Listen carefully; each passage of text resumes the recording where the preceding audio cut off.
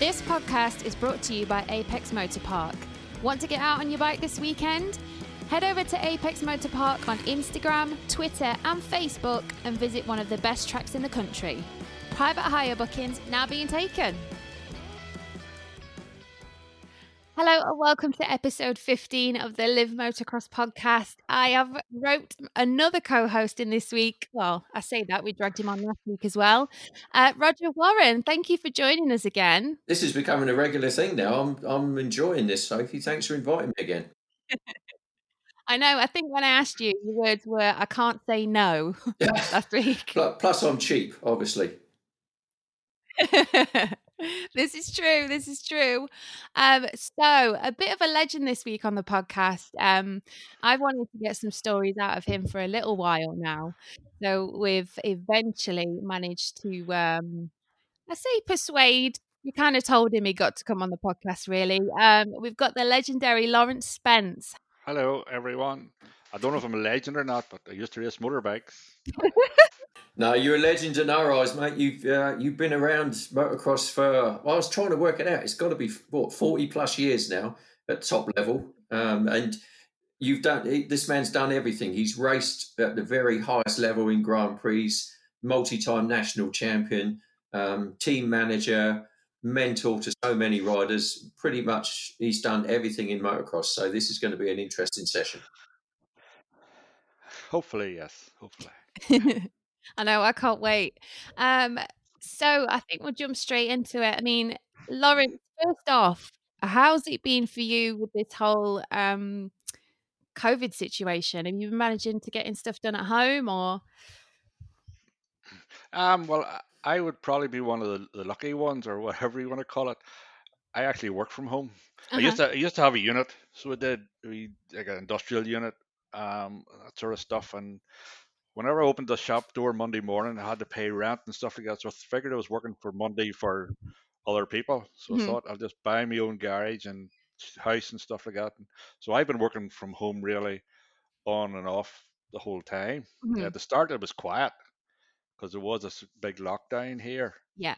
There was, and I was able to get the house tidied up and some old stuff that I always kept stuff for winter, old bikes or building stuff or wheels and stuff like that, which somehow I never get around to it. So we just gathered up, and there's bikes lying here for years for guys that I never got them. So eventually got first 2 or 3 weeks, got those tidied up and sorted out. And then I think with the good weather over here, probably the same as yourselves, and people weren't working. Yeah. There was a lot of people out of work and stuff like that, and the good weather, and then they couldn't go out, they couldn't go to the pubs, or couldn't go to restaurants like that, so they were out riding bikes, riding fields and probably places they shouldn't have been, but they were still racking and smashing and then looking bikes fixed. And lucky enough, I could work from home, so I was doing a bit of that as well. Oh, that's good news then. No. Hasn't really affected me. It's just been sort of pretty normal to me now. It affects me whenever I go out, so it does, because I don't know what all this is standing about queuing to get into shops and stuff like that. Go to Tesco's and you have to stand outside and queue now. It's like, I'm not going to bother all that. I'll just send some of the girls now for it if I need something. Have you been sorting through any of your old kit or race stuff or anything like that? Have you uncovered anything you've forgotten about? Roger, that was funny too, because well, I used to be sponsored with everything, sort of Robert, I've seen the picture off there, but all the old kit, I ended up giving it all away. So the different people, people ask me for stuff, and they do charity stuffs and all that sort of stuff, and looking shirts, and I ended up giving it all away. And then whenever I did retire and go back home, I didn't race for sort of 5-6 years, and then I said I'm going back racing again. I had to go and buy a new kit for myself. Start me all off again. So now a couple of guys like Philip McCulloch gave me a race shirt, one of the old Robert or race shirts that I had from years ago. He gave it back to me and stuff like that. At least I've something now, so I have. So have you got any of your old bikes or anything like that as well?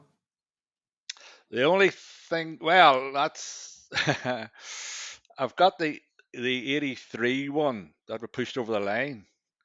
Now, I'm nearly sure it is. It was at the time I wasn't riding for Kawasaki then.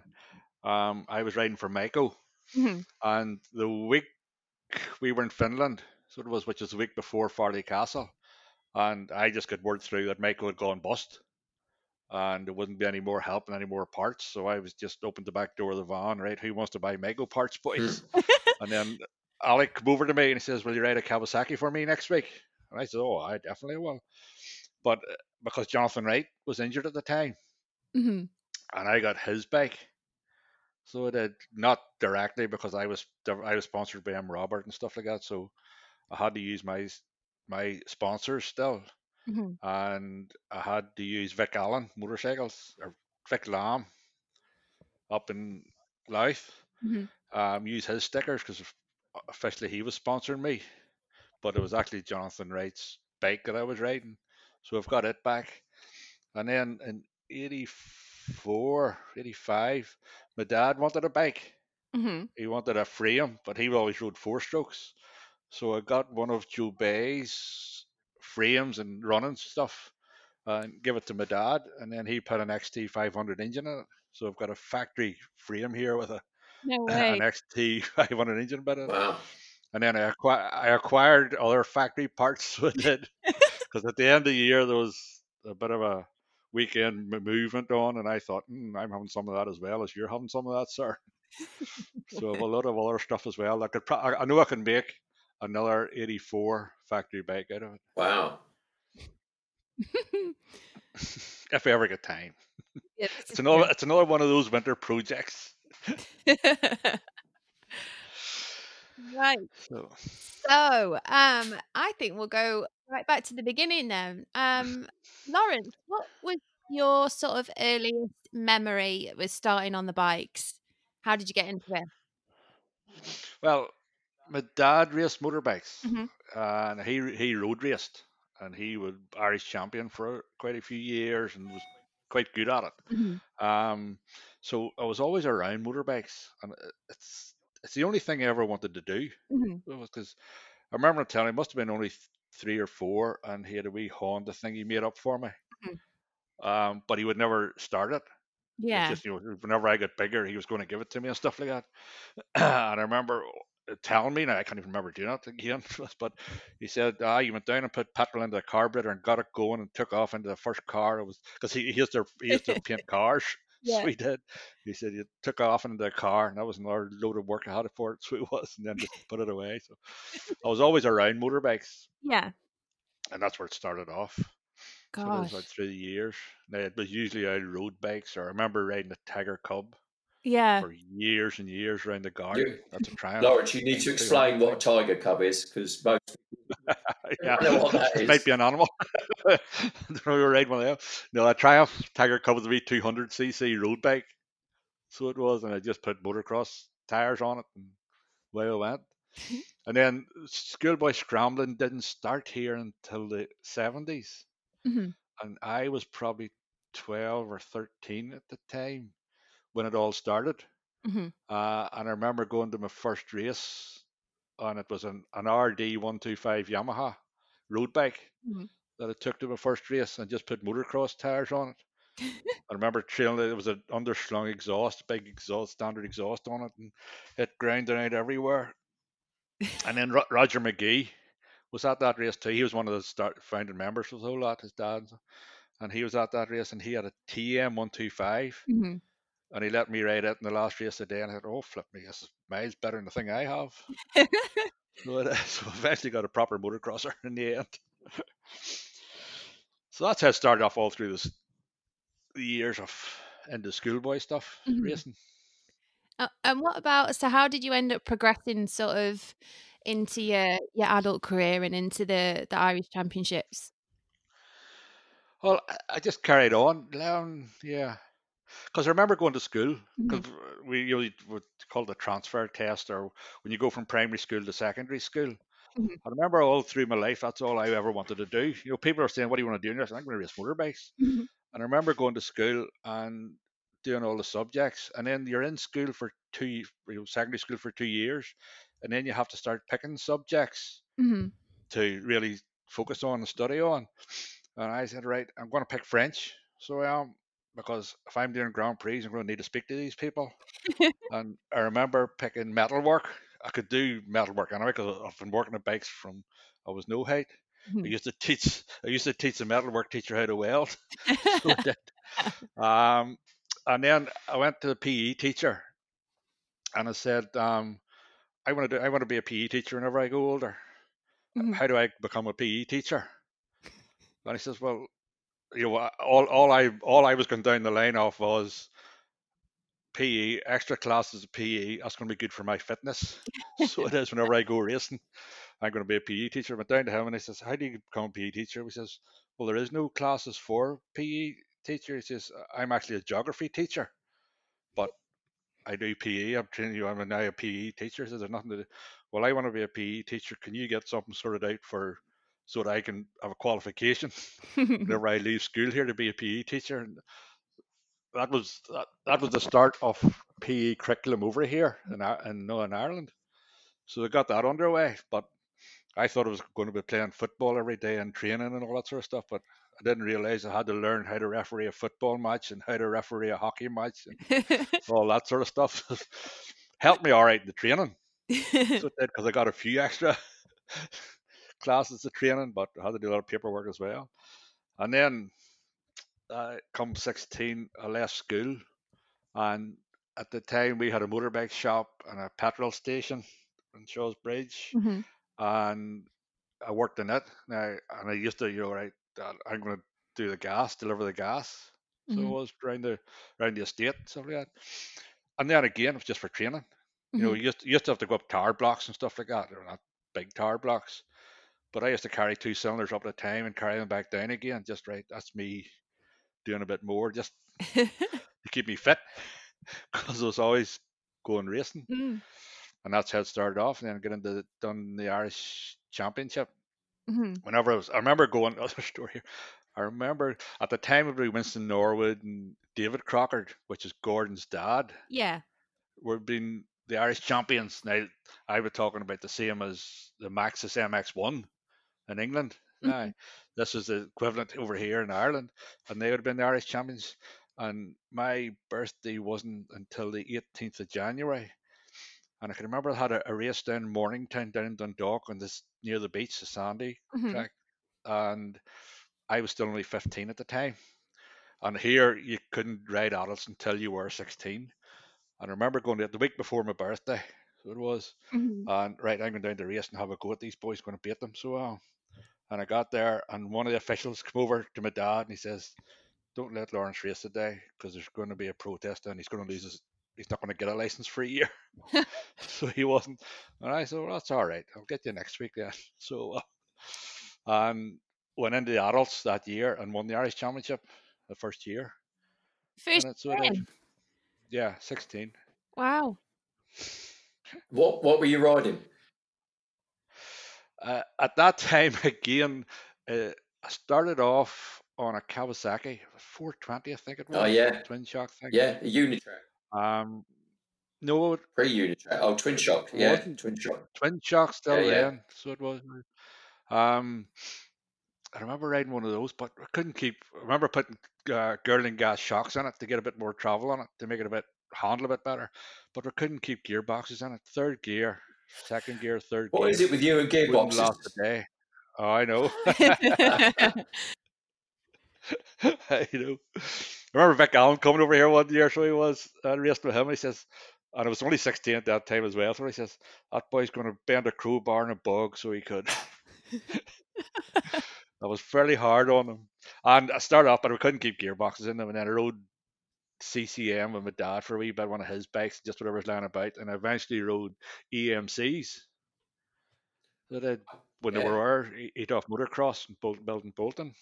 yeah, I remember And I those. carried on with carried on with them and then rode EMXs. And that's what I eventually went to the Grand Prix with when I was 18. The EMX, Farley Castle. It was the first Grand Prix I rode. So So how old were you then? I remember GP. whenever I could have been then, I think you could only race Grand Prix at 18 then before you get your international license. It was either 17 or 18. Wow. So it Was was that a big that eye time. opener when you went to the Now, GP?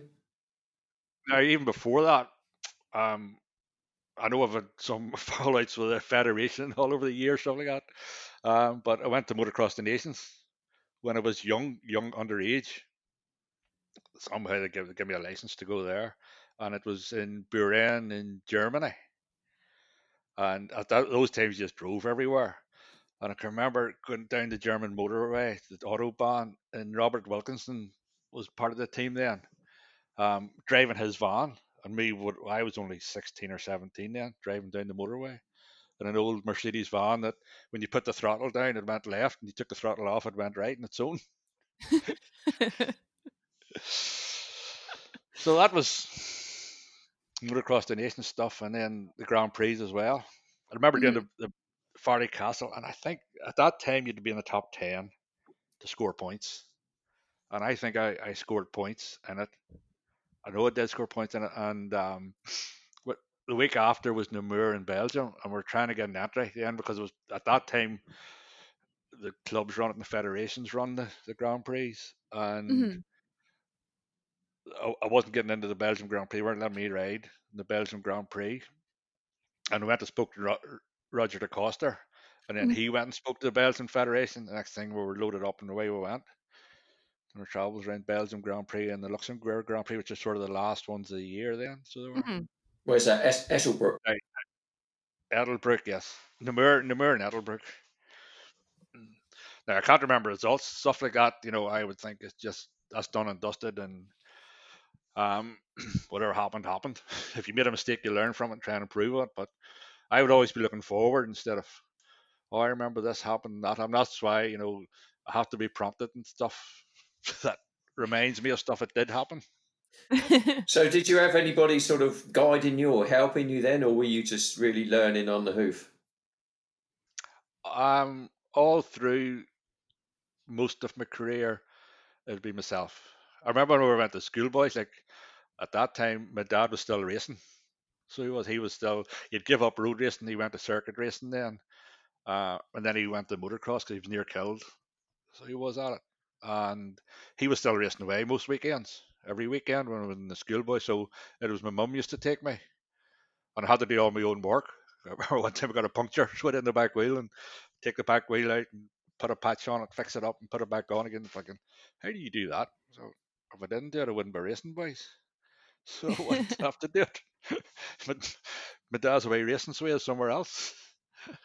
And But all it's through it's that sort of stuff. it's a big undertaking, though, isn't it? Because I mean, even the travelling was more difficult then. The driving and getting across borders and just and all the paperwork, the carnets and all that sort of thing that you had to have to travel around Europe and do the GPs. Then I mean, that's a lot to learn if you're on your own. Oh yes, yes, it is. But it teaches you an awful lot of life lessons. So it does, how to treat people and talk to people if you want things done. So it does. Like going around Europe wasn't that bad. You get used to it. You just have to stand up and wait your turn and get your paper stamped. And rarely they would look at you. So they would. You're wrong. But I remember one time we went to the Czech Republic for a Grand Prix, and they're in there like, and that you don't take any messing with them. Like normally you go into Belgium or stuff. There's my paperwork. Just sign it there, boy, and I'll be away dead on. I remember going to check one, and they check your carnet that everything's on the carnet is there and stuff like that. And yes, no bar, no sort of problem. 3 bags full, sir, and we'll be away. And I got out of it, no problem. But I remember Mervyn Anstey, kind of get through it, and he said, "Don't you look at that, do that." And the wee customs man, just you stand over there, sir. You can just wait till I want to see you, so you can. And he was there for nearly a day. He just got the Grand Prix in time, so he did. So it learned you. It was different. So it was just different, and it's the way life was then. So you just get on with it. Yeah, it's definitely a learning curve just doing the whole thing. But so the 80s now. Let's talk about that. I mean, there's been a lot about that recently, following Rob Andrews' book that he wrote recently about his life in Grand Prix in the 80s. So um, basically, tell us what was life like on the road those days? Because you mentioned that when you were at school you chose to learn French. Now, that was probably a real good move because in those days, I'm guessing a large part of your income came from doing French internationals and things like that. Oh yes, yes, that's where you could make your living. Um, Doing the French internationals, the odd one in Belgium and Holland and stuff like that in Italy. But I was probably, well, I would have sort of classed myself a wee bit more like Australian guys. Like it was a crowd of us from Australia, New Zealand, one or two from South Africa that we would travel around together. Quite often you were doing the same internationals. Some of them just spent their time internationals racing. Some of us did Grand Prix and then done the internationals to tide us over till the next Grand Prix. Because for me to get home, like if you lived in Belgium, you could do a French international and be home that night. But for me to get home, it was 2 days driving, and it was 2 days driving back again to get back to France. So I would have been living in campsites and washing your clothes in the river and stuff like that, and getting ready for the next race. And you got a Mhm. wee group of travellers that were together that you sort of met up with. You know, you go to the race this week. Where you next week? Oh, and Limoges, right? I'm there too. So we'll go to such a campsite, and you get to know campsites around France that was near to where you were going that accepted you, sort of welcomed you in because a lot of them didn't want motorbikes, and you're sitting there with a power washer, washing your motorbike and taking it apart and oil around the place, doing your air filters and washing your muddy gear and all their shower units and But stuff. at that time, there were So, a lot of races in France, weren't there? Every town, every club had their race, and you could literally do probably 10 or 20 internationals out there, couldn't you? And if you could do it in between GPs for one boat crossing, happy days. oh yeah, yeah. Well, we used to stay there just, and you could make a living. It was just coming at the end of the 80s. It was just coming to the end of all that. So it was. But whenever I was there, you could have made a reasonable living out of it. Or you were getting start money. So you were, and then you get reasonable good prize money out Can of you it. So explain you could make a living explain out to of it. people how that worked with sort of start money and guarantee and prize money and that sort of thing? Well, at the time, I would have Dave, a guy called Dave Smith, as our manager, who a lot of us, the English people, Yeah, had. yeah. And he would get in contact with the organisers. He was fairly switched on with that. And now I know how to do it. You could do it myself, but it saved me the hassle. And he was Mr. 10%, so he took 10% of your start money. Now your start money was just like a travel expenses. You could be guaranteed £200 if you turned up. You know, so as long as you turned up, you would get your £200, and you could win 500. I remember winning Beaucaire one year, and I come away with about £3,000 out of it. So I did. So you could do all right out of it. So you could. Well, it's the only way you could make yourself. At that stage, it would be a job for you. So you had to make a living to go to the next race.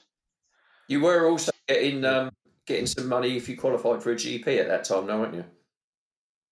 yes, you did. Yes, you had to qualify, and you were getting 500 Swiss francs when you qualified, and then you were getting prize money as well if you were finishing the top 10. So you were getting enough again to get you by.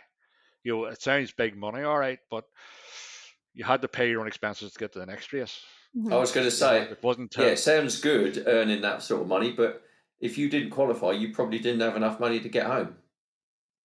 no, no. Then you had to go and look for lorries that were sitting inside of the road, or somebody's doing road works to get some diesel to get you to the next place. What the funny colour stuff? Why? To do any other Yeah, stuff? exactly. No, no. I remember when, because I used to do sidecars in that time, and one of the guys I used to race with, every building site was raided about a week before we'd go away. Um, Oh, flip! That's another one. I remember coming up through France one time, and I thought, low on diesel here, and it was middle of the night, and there's nowhere open, and oh, there's a big steamroller there. I'll have some of that. So I pulled in and opened the top of the tank. I thought it was the front of it, big tank in the front. I'll have some of this. Oh, it's full, great. Sucked it out, sucked about 30 gallon out of it. 2 mile up the road, thing stopped. I sucked out 30 gallon of water. So I had. Poetic justice, that is. That is, yes. He'll not miss that, so he'll not. Oh gosh. So moving on from that, how did you end up in the MX and Nations, and sort of how many years did you roll on doing those? Can't remember, Sophie. Years and years I've done them with loads of people. So I had all different teams, like right from Robert Wilkinson, Yeah. um, in the 70s and 80s, Which was your most memorable? How about that? of As a Farley rider. Cass, of the Motocross the Yeah. Nations. Mhm. I can't remember. I can remember some of the things that happened in them. I can remember the one at Farley Castle one year. Mhm. I can't remember what year it was. It was probably one of the younger ones, earlier ones. And I got a half decent start. And you know the steps up in Yeah, Farley, yeah. In the the step ups, you jump up, you can jump up them. I right was by the castle walls. Yeah, I know. Yeah. yeah, I could do those, and Farley had no trouble. I remember coming around the first lap, and somebody on a Suzuki, a decent rider, you could sent in or something, maybe it was, and I was lining myself up to jump, and he didn't jump it, so he did, and I landed right on top of him. So that that's that race wreck. So it was. But as far as where I finished, oh, that sort of stuff I couldn't remember. You need to sort of look it up and go through all the old archives and Mhm. find out. I remember racing every year in Farley or in the Motocross the Nations while I was fit to race. Mhm. I would have raced with the team. So I remember Gosh. one year that the English, because I was at the time I was riding for Kawasaki, um, they wanted me to get an ACE license, but then the MCI wouldn't release me, and then the ACE wanted me to ride in the motocross team, but the MCI wouldn't release me for it. So, but sure,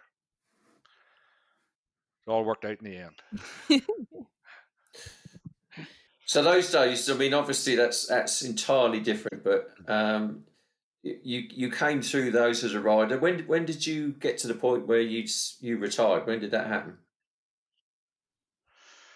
That happened in, it must have been 88, because I was still riding in 87. Because I can remember I was on the podium in Farley Castle in 87. It got the 80. It probably got a few years before 84. I can remember riding 84 in the factory bike, 85 and 86. And I can remember going to France Grand Prix, French Grand Prix, and I can't remember where it was now. But you can ride I think it was a right hander, and down a bit of a dip, and then jumped out over the start gate and down the start lane, start straight. And there was, I think Andy Nicol or something like that there. And for some reason, I was going quite quick that weekend. That could have been 87 actually. I was going quite quick that week, so it was, and I was getting around, and it was easy.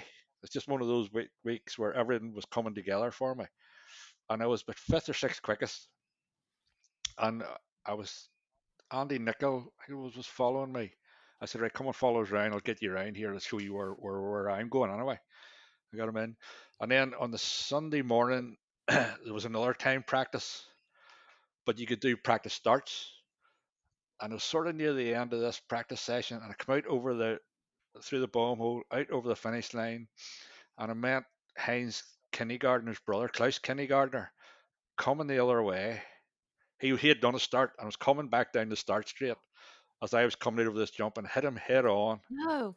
So I did, and I thought I'd broken my arm, taken away to hospital. So I thought I'd broken my arm, actually hand in the end. But I thought, you know, it was getting to the stage of my career where I'm riding safe. So I'm still quick enough. Mhm. So I am to be up there with them, and I'm still getting hurt. And I thought, I don't really need this anymore. And then I just went on the rest of that year, and I rode Farley Castle. I'm going to have, but at that stage, it took something to get me annoyed. It took something to get me motivated to Mhm. go quick. So it did to really put that last 10 tenths in. And I said, right, I'm going to have a go at this today. So and I was third in the podium that day. And then after that, I thought, and then Alec wanted me to be look after the team, the youth team and stuff like that. And I thought, Alec, I don't know. I'll think about it and see. And I thought about it over the weekend. And I thought, I'm getting to the stage. What was it, 20, 29, something like that. I'm getting to the stage now in my life where I need to settle down. I need to buy a house. So I do. And I thought, I can't see myself living here in Slough or London. This sort of a rat race is not really where I want to be at the minute. And living out of a suitcase Mhm. for the last 15, 20 years, I've had enough of that too. It's maybe time I just turn around, went back home and see what there is there for me, offer me. Well, just That's, jumping ahead, then I you've don't, actually moved us into down the agenda now. You mentioned Alec Wright. Again, halfway back to Rob Andrews in his book, he did quite an extensive section in the book about when he was on Team Green and riding for Alec Wright. What were your experiences of Team Green and for the iconic team manager then, Alec Wright? How did it go for you? um, Alec Wright was like a dad to me. So he was, because I had nowhere to live.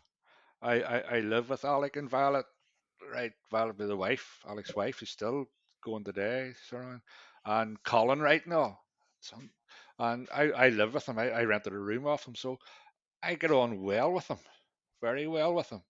Now he was fair, so he was, and if he had a problem with you, he would have told you. And if you're big enough to take it, yes, we had our arguments here and there and stuff like that. But I get on very well with him. So it had no problem at all. And he was for me, he was a good manager. So he was, because he was always thinking of ways to improve things and to make things better. And you bringing sponsors in, you maybe a wee bit ahead of his time of what he was trying to do. He was. But and if you rode like an old doll, he would tell you rode like an old doll. Good. A lot of people couldn't take it, so he could. But you know yourself when you're not riding well, you're not getting results. You're not really. You don't deserve to be in the team. So you don't. There's better. There's other ones out there that will get in the team. So I don't know. But I was probably luckier too that I was developing bikes as well and testing bikes while I was still racing. That I remember going to Yeah, that leads on over to again. Yeah, what Kawasaki. was the Kawasaki like then? I mean, obviously, the factory Hondas were a step above, but how did the Kawasaki's compare? You say you were developing it. Well, I was developing the production bikes. In 89, 88, 89, when that we were still riding the perimeter frame ones. I was over in Japan developing the perimeter frame ones. We were still riding the traditional stuff. I was developing, like, I was on that 2 years before it ever came into production. Trying it. The factory bikes. I think the bother we had with the factory bikes, well, I had anyway, was we only had two. So they were always kept for the Grand Prix. Now the production bikes were looked similar, but they weren't the same. So I was always practicing on their production bike, and then I went to the Grand Prix and I had to ride I was riding the factory bike, and it just wasn't the same. You had to get used to it again. Everything was much tighter and stiffer, and it was just different. Because I can remember I used to go to Chippenham quite a lot. Mhm. And I remember riding around there, Chipping over in Norfolk sort of direction, Stuart Dunn's place at the time it was. Um, and I was riding the old production thing, and I used to love riding. I could have rode the wheels off it, and I can remember going out with uh, Mark Banks and stuff like that, and riding around the inside of him, around the outside, anywhere I wanted to go. But come the weekend, I was in struggling a bit more. I was lost a wee bit of pace on the factory stuff just because I didn't have the confidence in it. That was all. Now, the odd time we did get out practicing on them, which helped, but it's the sort of thing that, whenever I'm trying to help Stuart or something like that, is you need to be practicing on a bike you're going to be racing on, Mhm. because you're going to have confidence in that bike and you know what's going to do. See, well, at the same, when we're out testing or something like that, or out at the race and stuff, you can say, "Oh, I need the back shock hardened up 3 clicks or something like that." I said, "Stuart, you're going to have to go out there in the first lap of this race, and you're going to have to learn that bike to Mhm. see what it's going to do. Whereas you know what it's going to do now. If you hit something, it'll either take it in, or you're going to have to adjust your weight for it, your body or something like that. and you know you can go to the start line and you can go into that corner at 100%. Mm-hmm. Whereas if you start adjusting something, it plays in your head a wee bit. Oh, I wonder what that's going to do, and it's going to take you a lap to get used to it. So are you saying having a factory bike hindered you? It probably did slightly, yes, yes. I probably could have rode the production bike. Now there wasn't a big lot of difference in them, so there wasn't. It just handled slightly different. There's just different wee things that with it that took me. It took me probably a fair while to get confidence in it to know how it's going to turn. You know, when you sprint into a corner. In those days, we would have rode all different tracks. Dutch tracks you had to get used to just practicing sand. Mm-hmm. But a lot of the tracks would have been, some of the tracks would be like road racing. Like we went to Italy and stuff like that. There was no berms or anything like that. They were rock hard turns where you needed to have a lot of confidence in the bike to be able to steer it around the corner. Mm. So you did. Now it's a wee bit different because they put berms and stuff like that, and it's a bit on the rotivate the tracks. Whereas whenever we raced them, it's just that's a track you get on with, boys. Because I've seen some of the photographs up this week of Sittendorf Mm-hmm. there with Sorbigan down them, and the rocks and the stones. Like when we would have finished there at the Grand Prix, the whole front was been black and blue with stones, no matter how much body armor you wore. So you were riding in just different tracks. So you needed a bike that you had a lot of confidence in to be able to steer it. Mm-hmm. So you had.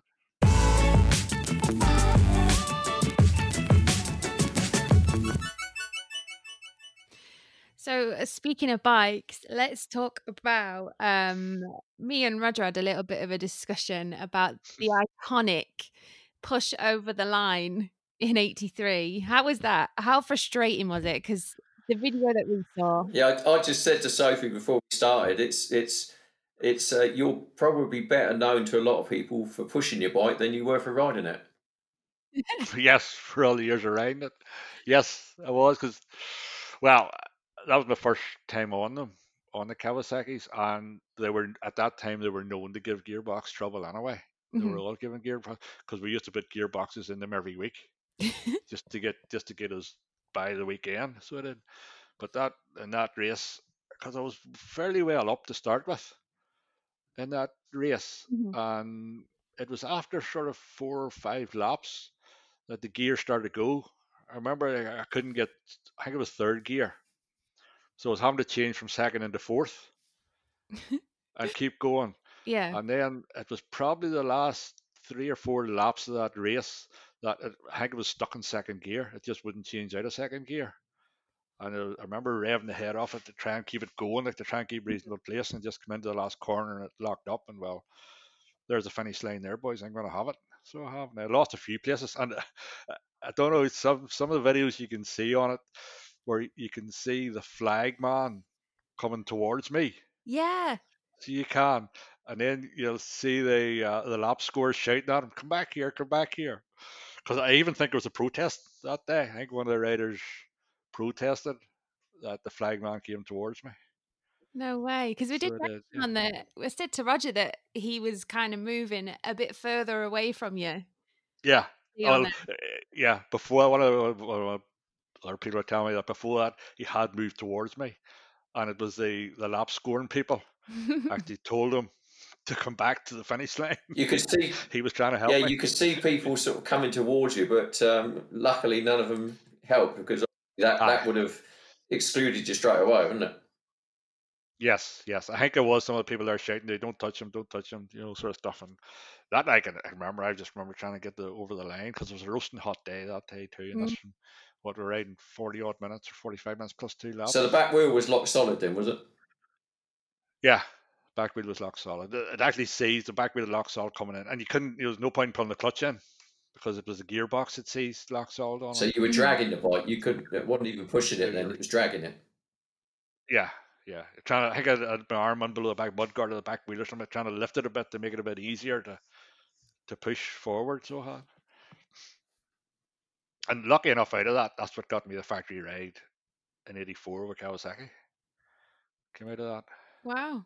So, moving on a little bit, jumping back to the MX and Nations, you've ended up being manager for a couple of years. Is that right? I was for 4 or 5 years. Well, whenever I finished racing, Mhm. I come back home here and settled down a bit. Well, didn't do as much riding and stuff like that. I done a little bit for a few years and thought, I'm gonna with me being racing the whole time or involved motorbikes, you you never got the chance to do the things that the other people did. Mhm. Went out and partied and run around the place and stuff like that. So I did that for a few years. Um, and then I got back into the bikes again. So you can't get away from motorbikes. Yeah. They're a bit like a drug. So they are that you Mhm. just can't get away from, no matter how you try. And I got back into it again. And at the time, the federation was in rocky, sticky ground, and the motocross end split from the federation and started up their own, which is the MRA. Mhm. So I got involved in You it. were chairman, that's right. I was chairman for yes a few years, and I'm still am involved in it. So I'm with technical and stuff like that. How do you cope with But the politics of that sort of thing?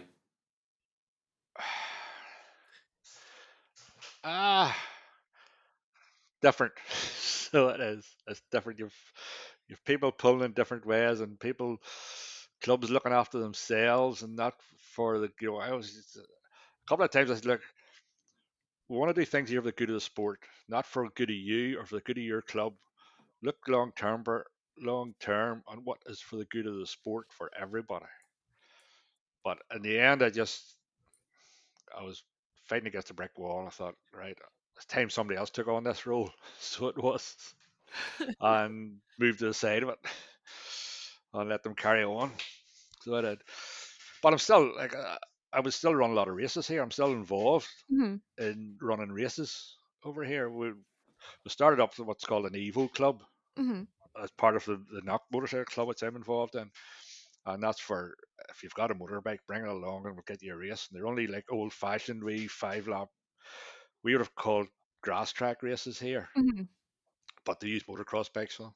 Well, So let's they're leap not it they're just ahead. flat field races. What's your take on the upsurge on vet motocross now? Because it seems to be just gaining momentum, and people are getting into it and spending a lot of money on vet bikes now. And what's your take on that? Yeah, I don't know where it's going to go, Roger. A lot of the older people I see that they get as much enjoyment out of working on them and spending money on them and trying to get them as near a factory bike as they can. And they've probably got the money to do that now. So they have. And they can still ride to an extent. Now, I think that'll run out because those vets like myself and stuff like that, I'll be 60 next year. I'm not going to keep going riding motorbikes. I'll not be fit enough to ride motorbikes. So some of them are now putting younger riders on them. Mhm. And they're getting as much enjoyment out of just looking after it. And that's my rider. And I want to see it at the front. And I want it to look in the best bike. And from that end, I don't know where it's going to go in another 10 years because those people there will not be fit to look after them. They'll not, or maybe not the interest. And there'll be electric bikes and all that sort of stuff coming on. So there'll be big changes in the next 10 years. But at the minute, there's just a lot of, like myself, just out enjoying myself. Now, there's a group of us go. I do the Veterans Irish Championship. And there's four of us go to it whenever they're on, wherever just sort of all we concentrate on. Mhm. And we do it for a laugh. There's four of us do it, and between the four of us, like we're just a wee group of us, and we go there the night before and have something to eat and or beer or something like that, Mhm. and then whoever's last in the race in our race has to buy dinner on the way home. So it gives you a bit of incentive not to be last.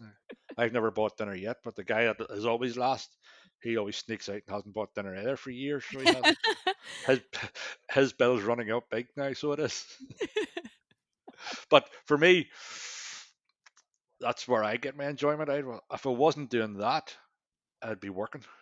Mhm. So I thought, or else I'd be going to the shops for her or something like that. And that's, I mean, as well work. So nothing bores me more than going to the shop. So it doesn't, But unless the vet stuff. I mean, you've done the vaccinations at Farley Castle now. I mean, you know that's a huge meeting now.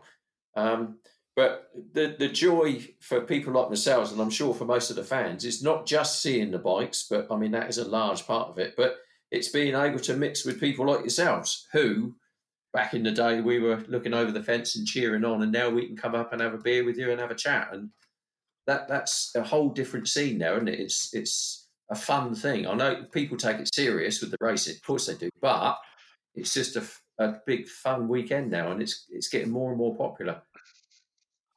It is, and Dave's been on to me for quite a few years to come to it. Well, and I haven't, well, I haven't been to it officially, so I haven't. I do go and ride, but my sort of why I don't want to make it officially is that I know Dave will put a big thing out of Laurence Spence coming and this, Mhm. and then I have to go and ride. Whereas I've got to the stage now where if it's a nice day and I feel right, yes, I'll go and ride and I'll go and race. Mhm. But if it's pissing rain and there's muck and gutters everywhere, I thought I couldn't be bothered with that today, so I couldn't. All the work you have to do afterwards. Now I still enjoy going over and talking to all the people and looking at the old bikes and I remember that old thing there at Suzuki. That's near enough like a factory one there, and the Husqvarnas that the work that Germans do to those ones, like they're better than the factory ones, so they were. Yeah, yeah. Still enjoy all that and talking to Mike Brown and all that sort of stuff. But I don't want to make it that serious. Yeah. So don't that you know I don't want to disappoint people that I'm going to see such race this weekend. If he's now couldn't even bother riding. So So the but no, that is getting big, and I think it's just the people that are involved in it go for a weekend's fun, and they've the beer tent, and it is a good weekend when the sun's shining. It's a brilliant weekend, so it is. Well, as I say, it's great for us to actually sort of catch up with you now. But I understand where you're coming from because because you were at the top level. Unfortunately, when you turn out on a bike now, you've still got it in you that you want to do well, and people expect you to do well. It's not like ordinary Joe that doesn't really matter where he finishes. You're under pressure to be up there, and and there's probably pressure on yourself and to do well, and rather than just plonk round at the back. And that's the downside of being where you were. I think obviously everybody, I say, Yeah, just ride round, and if you have a good race, great. If you don't. But that I'm sure, to be honest, that's why I know Dave thought people like that don't do it. It's because everyone it'd be like a target on your back. If somebody comes up behind Dave Thorpe or someone comes up behind you, they're going to want to beat you. And they're going to be. Yeah, yeah, and they don't get the thing that you're just riding around having fun the same as them. But it gets a little bit more serious then. yeah. It does, and that's why I've been over a few times with the team. Gordon, one time with Gordon and stuff together. We had a team together, me and Stephen Russell and Dave Watson and Yeah, I Gordon, remember. Yeah. and it was good enough, all right. It was good days fun and stuff like that. But the weather was good, and it all came together. And I've been over it once with Tim Matthews and his team from the south. I remember Team Hammer or something like that it was, and it was pissing rain, and you could hardly get up the hills and stuff like that. And I was riding an old CCM or one of the Armstrongs, whatever it was at the time, and no tires on it and stuff like that. And but dry, enjoyed it all right. But I think, what am I doing here, trying to push this up this hill here for? Just a quick one on CCM. A couple of years ago, they had John Banks down there as a guest.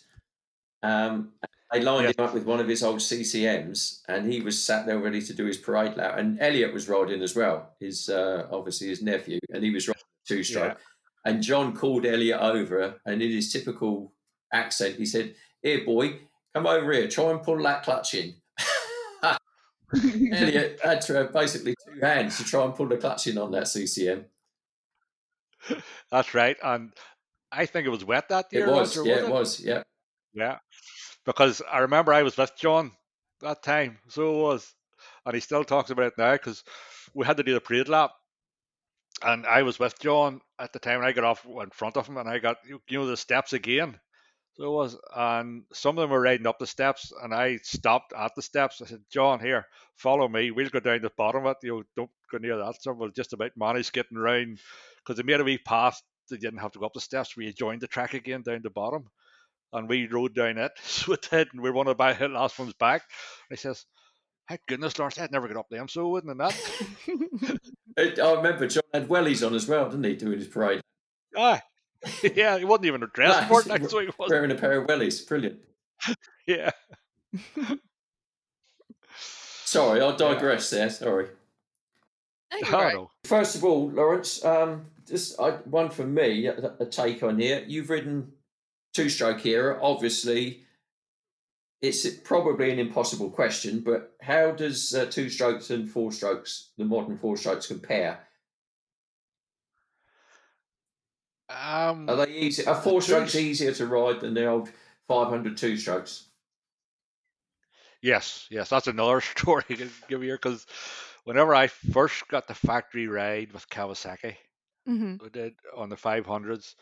Um, the Japanese come over to us first because it was me and Joe Bay on the team in '84, and they come over to us first. So it over to me first, and then they were going to Belgium the week after with Joe Bay. And I went out testing the first of the factory Kawasaki's 500s then, and I had the production bike, which I liked. And the track we were at was real hard white chalk, so there's very little grip on it. I went out first of all and right, I'm happy with that. And then went out in the factory bike and I thought, it's not as good as a production bike. So it's not steering as good and the power is different on it. It's not as quick as a production bike. And they brought over five engines, 500 Kawasaki factory engines over, and they kept putting engines, and every engine they put in was quicker. And I kept saying, "No, we're going the wrong way here. That's not where we want to be going." I said, and they ended up putting one with 70 horsepower in them. 70. Um, yeah, Jeez. for me to try. So, and when I riding it, I says, "That you cannot ride that." He said, "You have to be in a straight line with your nose over the front wheel, and you might get it opened up. You can't. You need to be opening it up around the corners. It's nice smooth power." And it was nearly getting sacked. I remember the Japanese man telling to Alec. Alec told me after. He says, "At that day, you were sacked. So you were, you were because they had built this special bike and special engine and stuff. And you said it's a load of rubbish. They were, and they went to Jubei, and he said the same. So he did. Yeah, but So if they'd made you then ride with that, him, you probably would have resigned, wouldn't you? I would have went somewhere else. Yeah, yeah. But at that time, Jubei had Johan Leuten looking after his engines and stuff like that, his bikes. And we were going towards what four-stroke power is now. We were putting lead weights in the cranks and stuff like that to try and make it smoother and make it more torque than actual brake horsepower. And that's eventually where we went to. So at that time we were going, but they were just getting too quick, which I think where they are now as well with the 450s and stuff. They're just too quick. The Mm. bikes are, but the bikes are so smooth and easy to ride now, and they get so much grip that they just go forward very quick. They do like for me now a 450. I just got myself a new 450 Kawasaki there, so I did. Mhm. But that and like your 450 KTM and stuff like that, my brain just can't keep up with it. It'll get me there quicker than I want to be. So if I really want to push it, uh, and I see some of the people getting hurt now, and I think that's maybe where it's coming from. That it just goes quick and gets so much grip.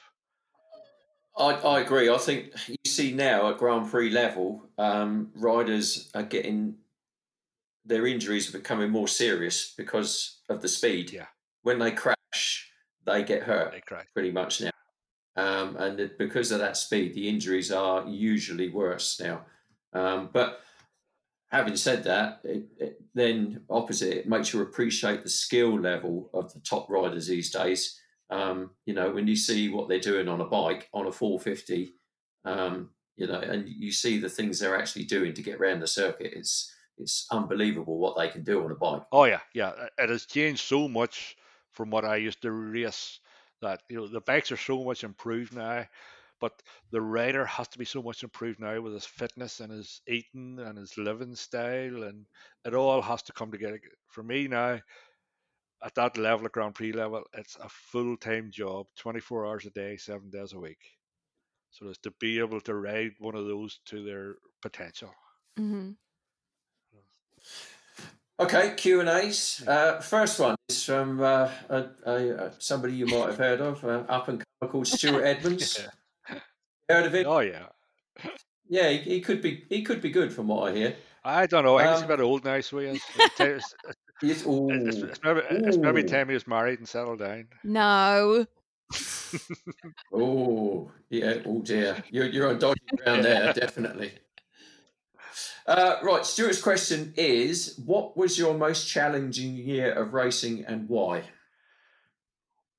Oh, It's a tough one. they were all challenge. Every year was a different challenge from the year before.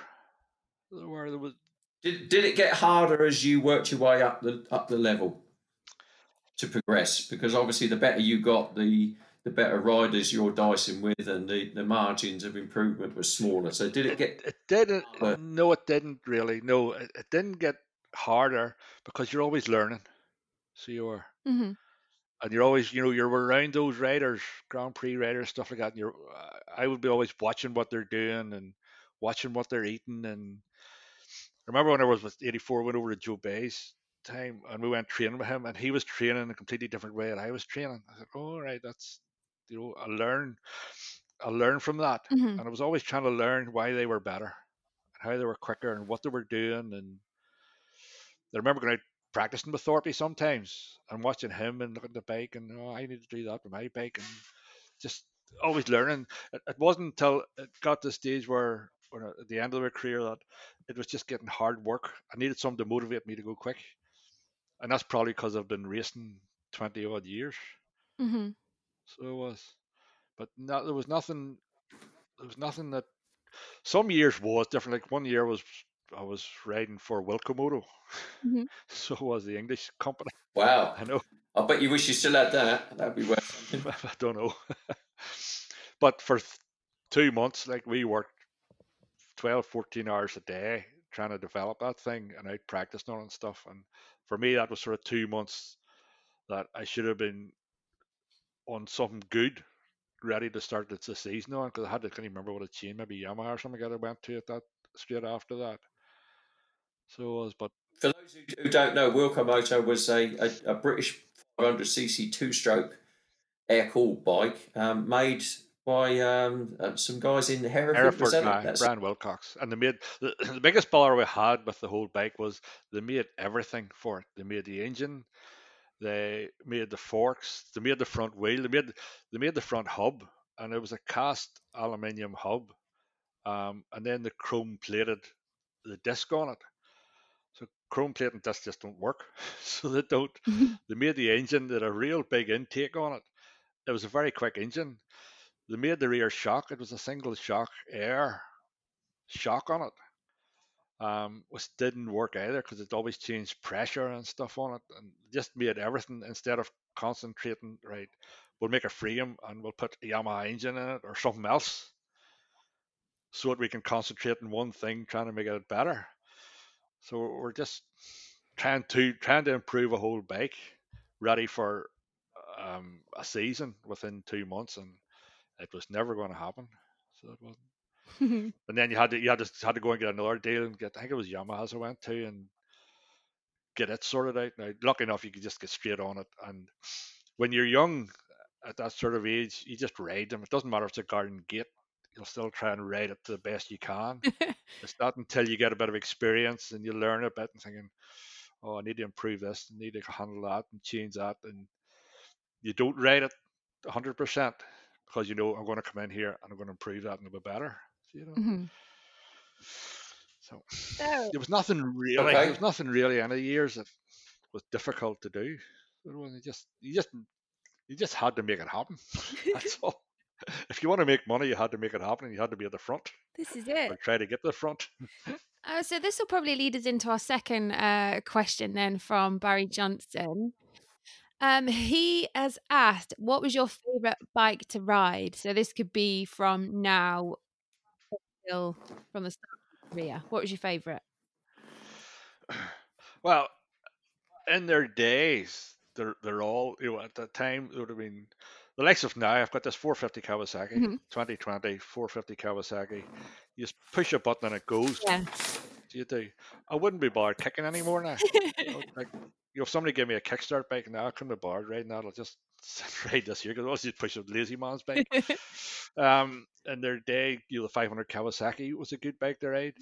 I used to ride for Hillwood and Gould Yamaha on a 465 Yamaha Mhm. Grand Prix, and Did you? yeah, I yeah, didn't. I didn't yeah. know that. Did you get to know those For, guys? Tim Matthews is the manager in Hereford, I think, Worcester, and Worcester, he yeah. used to run the wee track there. Yeah, I rode for him for a year. So Wow. in their days, the Mako was good in its day. You know, I would have probably my allegiance would be the Kawasaki, Mhm. so it would because that's where I've spent most of the time and made most of my career from. Yeah, So it was. there we go. Don't blame you. Um, so question 3 from Steve Spokes. This is probably something that we haven't really touched on. Um, who was your rival during the MXGP years? All of them, all of them. You're always trying to be at the front, so you are, and it was just there was no real well, they're all rivals because Mhm, you're all trying to beat them all. mhm, So you are. I remember one time, I think it was in Italy. I don't know how he managed it, but at the time Brad Lackey was riding, mhm, and he was riding the factory Suzuki's. It was, and for some reason we were about 11th, 10th, 11th place coming up towards we must have fallen off or something happened, and we were racing like for the last 3 or 4 laps we were in that sort of place, and him and me were racing as hard as we could, and I beat him in for I think the last point, mhm. and he came over the line. He says, Laurence, I'm sure we were the quickest riders in the track there, so we were for that. Like, and I was thinking, and I think maybe the time he was world champion or something like that. At the time, I guess, maybe I'm racing. At the time, I didn't know who it was behind me, Yeah. so it didn't. I was just racing on. I could see a yellow bike. It could be Peckerback and any of those boys are going to race on here. He's not going to get me. We're going over the line. Oh, thank goodness for that. And he goes, yes, I think we were some of the quickest riders in the track there, racing for that last point. So we're flip me, that's the world champion. And saying that to me, like, so So who did you try and sort of emulate or learn from or copy? Who was that? Was it Joe Bay or was it Thorpe no, it would or? have been DeCoster Yeah. probably at the Yeah. time. Okay. Nice, smooth rider, quick and steady. Um, he would have been sort of the one I'd have been looked up to for that style. Mhm, And then you get Carl Quist for the effort that he puts in and never say die, never give up. mhm, And there was just was different riders I would look at. Right, what's your good point? Right, I need to be doing that. Or what's your weak point? All right, I can get you there. I can know have you in that one sort of stuff. It was I tried to look at riders and what they were doing mhm. and learn from them. Just good points and bad points. What about the British riders in the British Championships and that sort of thing? Who did you have rivalries there? There was always just whoever was there. Jeremy Watley and Thorpe, and they would always have you had their good days and bad days. Who you were racing with, it just depended who you were racing with. Andy Nichols sometimes had a real good ride. He was good down the south, around Reading and all that sort of stuff, for Mhm. where he came from. Um, so for me, there was no rivalries really. You just Because you know, it was pretty much a GP lineup, the British Championships, then, wasn't it? Because there was a lot of British Grand Prix riders then. yes. At that time, it was if you were top 3 or 4 in the British Championship, you'd have been top 6, 8 in the World Championship. The level was that good then. So it was. So it was just a carry on that for me. That's where you needed to be racing to keep your speed up for to go to the Grand Prix again. So is there any sort of tips that you would sort of pass down to people that you help out at the moment, or any bits and bobs like that? Um, well, I do try regular, but I practice something. I try and help the riders there as I go along. Mhm, Like Stuart saying, would go out and get a bike that you're comfortable with and you've confidence in, mhm, and then you can ride it. mhm. Um, Younger ones as well, I would go and help them because a lot of them now, this could be a bit controversial, like, but I see a lot of the riders now, younger riders, are taking on coaches and those sort of people. Hmm. And I would say to those people, the younger riders,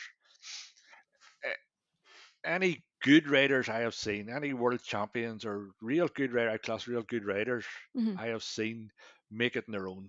So they do. Yeah. Now I say to them, go to your coaches. Yeah, go to. We have some over here. We have probably 4 or 5 over here. I said, go to each one of those once or twice and pick out of them what you think's right and what suits you, because that coach is going to try and make you ride like he rides Hmm. or he how he thinks you should ride. And there is no right and wrong way to ride a motorbike. Everybody's got their own style. So go to them and pick out what you think's right Hmm. for them and make that work for you. And I can see some of the younger riders now, that they're coached into that. The coach tells me you do this, you sit here, you stand up, you do your left, right, and center, something like that. And then whenever something happens, they don't know what to do or they can't think. Hmm. So they can't because there's nobody to tell them what to do. Yeah. You know, uh, from what I was looking all the time, for Ken Roxon. I remember seeing him in the '85 stuff like that, and it was just his dad, and he was going around, you know, telling him, "What would you do there?" You know, two guys during one of the races. I remember standing, and they're German, so and coming in a corner, and one of them hit the other one, and he said, "What would you do there?" And he was getting Ken to think. He wasn't telling Ken what to do. Hmm. He was getting Ken to think, "What would I do there?" Yeah. And it's just turning the whole psychology thing around. Of you've got to think for yourself because you're not making your own, and Hmm. you've got to make the decisions when you're out there on your own. Yeah, definitely. So we mentioned earlier on. You talked about electric bikes and things like that. So two questions in one. What's your take on the current motocross scene, and where do you see it going in the future? That's a big That is question. a big one. That's for Mr. Longo. So it is. Um, I don't know where it's going to go. Motocross will never be Formula One or MotoGP. So not because just because of the nature of it, Hmm. with the mud and the rain and everything changes. For me, it's better because it's not the same. Everything changed. I was doing a bit of track day in there during the week, and it was good. But motocross would be. I know if I rode a track Desert Martin today, and I went back to it tomorrow, it would be different. So it would, and that's one of the excitements about motocross because you have to adapt all the time to it. I know they're trying to do the hard stand and paddock, which is good for the spectators and the people, but I don't think it'll ever get to the level of MotoGP or Formula One and like that. So I can't. And the electric, What about electric yeah, bikes? Do you see that being the future? I don't know if I don't know if electric bikes will be or not. I don't. They're good fun to ride. They're completely different again. So they're a different sport altogether. But I don't think they'll take over unless the government and the World Health or stuff like that says that we can't use petrol anymore. Hmm. They'll have to go like, but I can't see it taking over from petrol powered bikes. I can't. I think it might be different now. I think they might, like the Formula One have that E formula, Yeah, yeah. electric formula. It might be something like that because it's a whole different minefield you got to get into, and it's not for the average person to be doing if they're going to go into racing bikes because you can be working with a lot of high voltages there, so you can. Mm. And then you need So generators to charge them and keep batteries up and all that sort of stuff, and it's just different. you've raced in the old days, and you're involved with the modern scene. Um, are you glad you raced when you did, or would you rather be riding these days? Which was better? Was it the golden age, or are we just looking through rose-coloured spectacles? Which would you have preferred? I was lucky to do it. I was lucky to come from the real for me the real good times is when you could make money out of it. Hmm. So you could earn a living out of it, and some people made very good money out of it. Right through that till now, where I don't know if the best riders are riding the motorbikes, the world champion stuff for riding the motorbikes, but I don't know if those 30 riders are the best 30 riders in the world. I don't think they are. Whereas whenever I was doing it, you had to qualify. So there was the best riders Mhm. in the world in that race. Um, but I enjoyed it more because it was just like a big traveling circus, and you got to see the world. Well, you did and you didn't. You did. You got to see the world. I remember going, mum and dad coming away to one of the times we were going to the French International Grand Prix or something like that, and they were on holidays, and my mum wanted to go down, had to go down through Paris, and she wanted to go see Versailles and all that sort of stuff. And I said, all right, we'll go there then. Right, we're here 10 minutes. Can we go now? And they were looking around. No, no, we're here. And flip me, I was there the whole day in the end, and she loved it. But for me, it was just I want to get to the next race. So they and I missed seeing all around the countryside. And now I've got the stage now where they go to the Motocross the Nations every year with a team manager or whoever it is, like, and then we spend 2 or 3 days either before or afterwards going and seeing the country. Mm. So they now I have time. Now I would appreciate it more. So they maybe that's getting old just rather. You could So what would you have done differently now with hindsight when you were starting off your GP career? Now, what would you have done differently? Anything? I know I didn't and I know I didn't fulfill my potential that I could have done. So I could have. I know I could have been better if I had have trained things different and done a few things, been a bit more serious at it. But I don't think it would have changed. Mhm.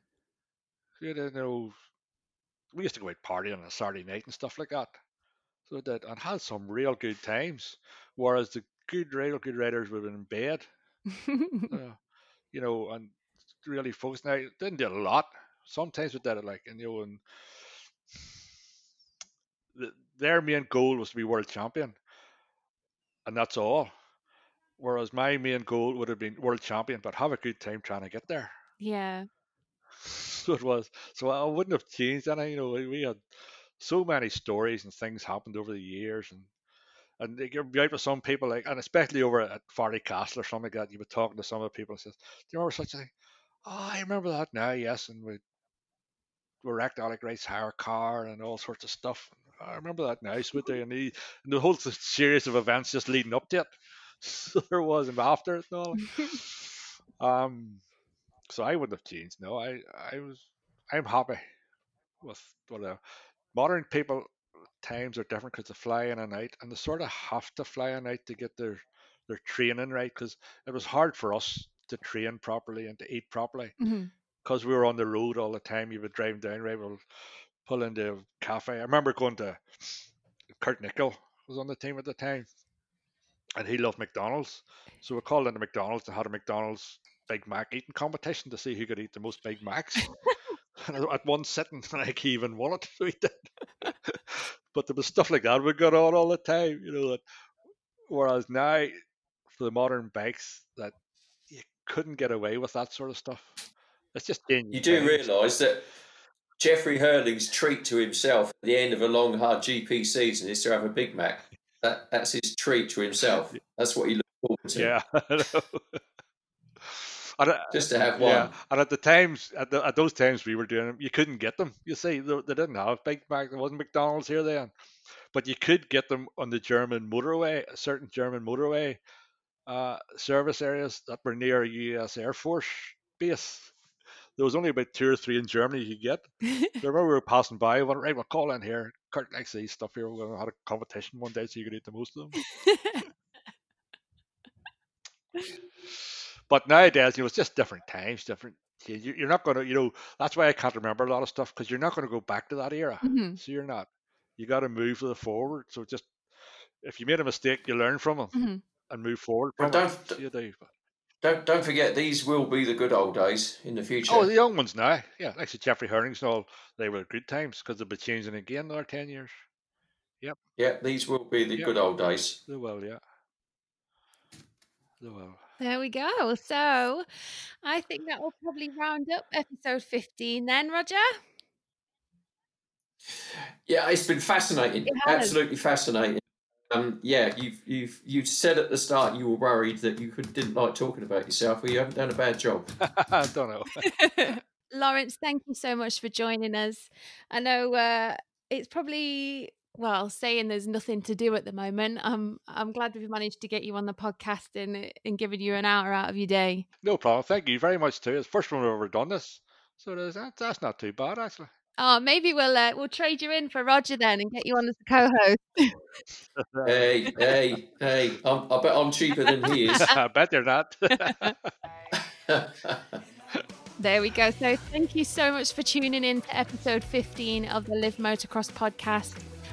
Join me, Sophie McGinn, and potentially Roger Roran again next week. We'll be chatting to another very special guest. Thank you, Sophie, and thank you, Roger, too. Yeah, it's been a pleasure, and hopefully look forward to next week. No matter how hard we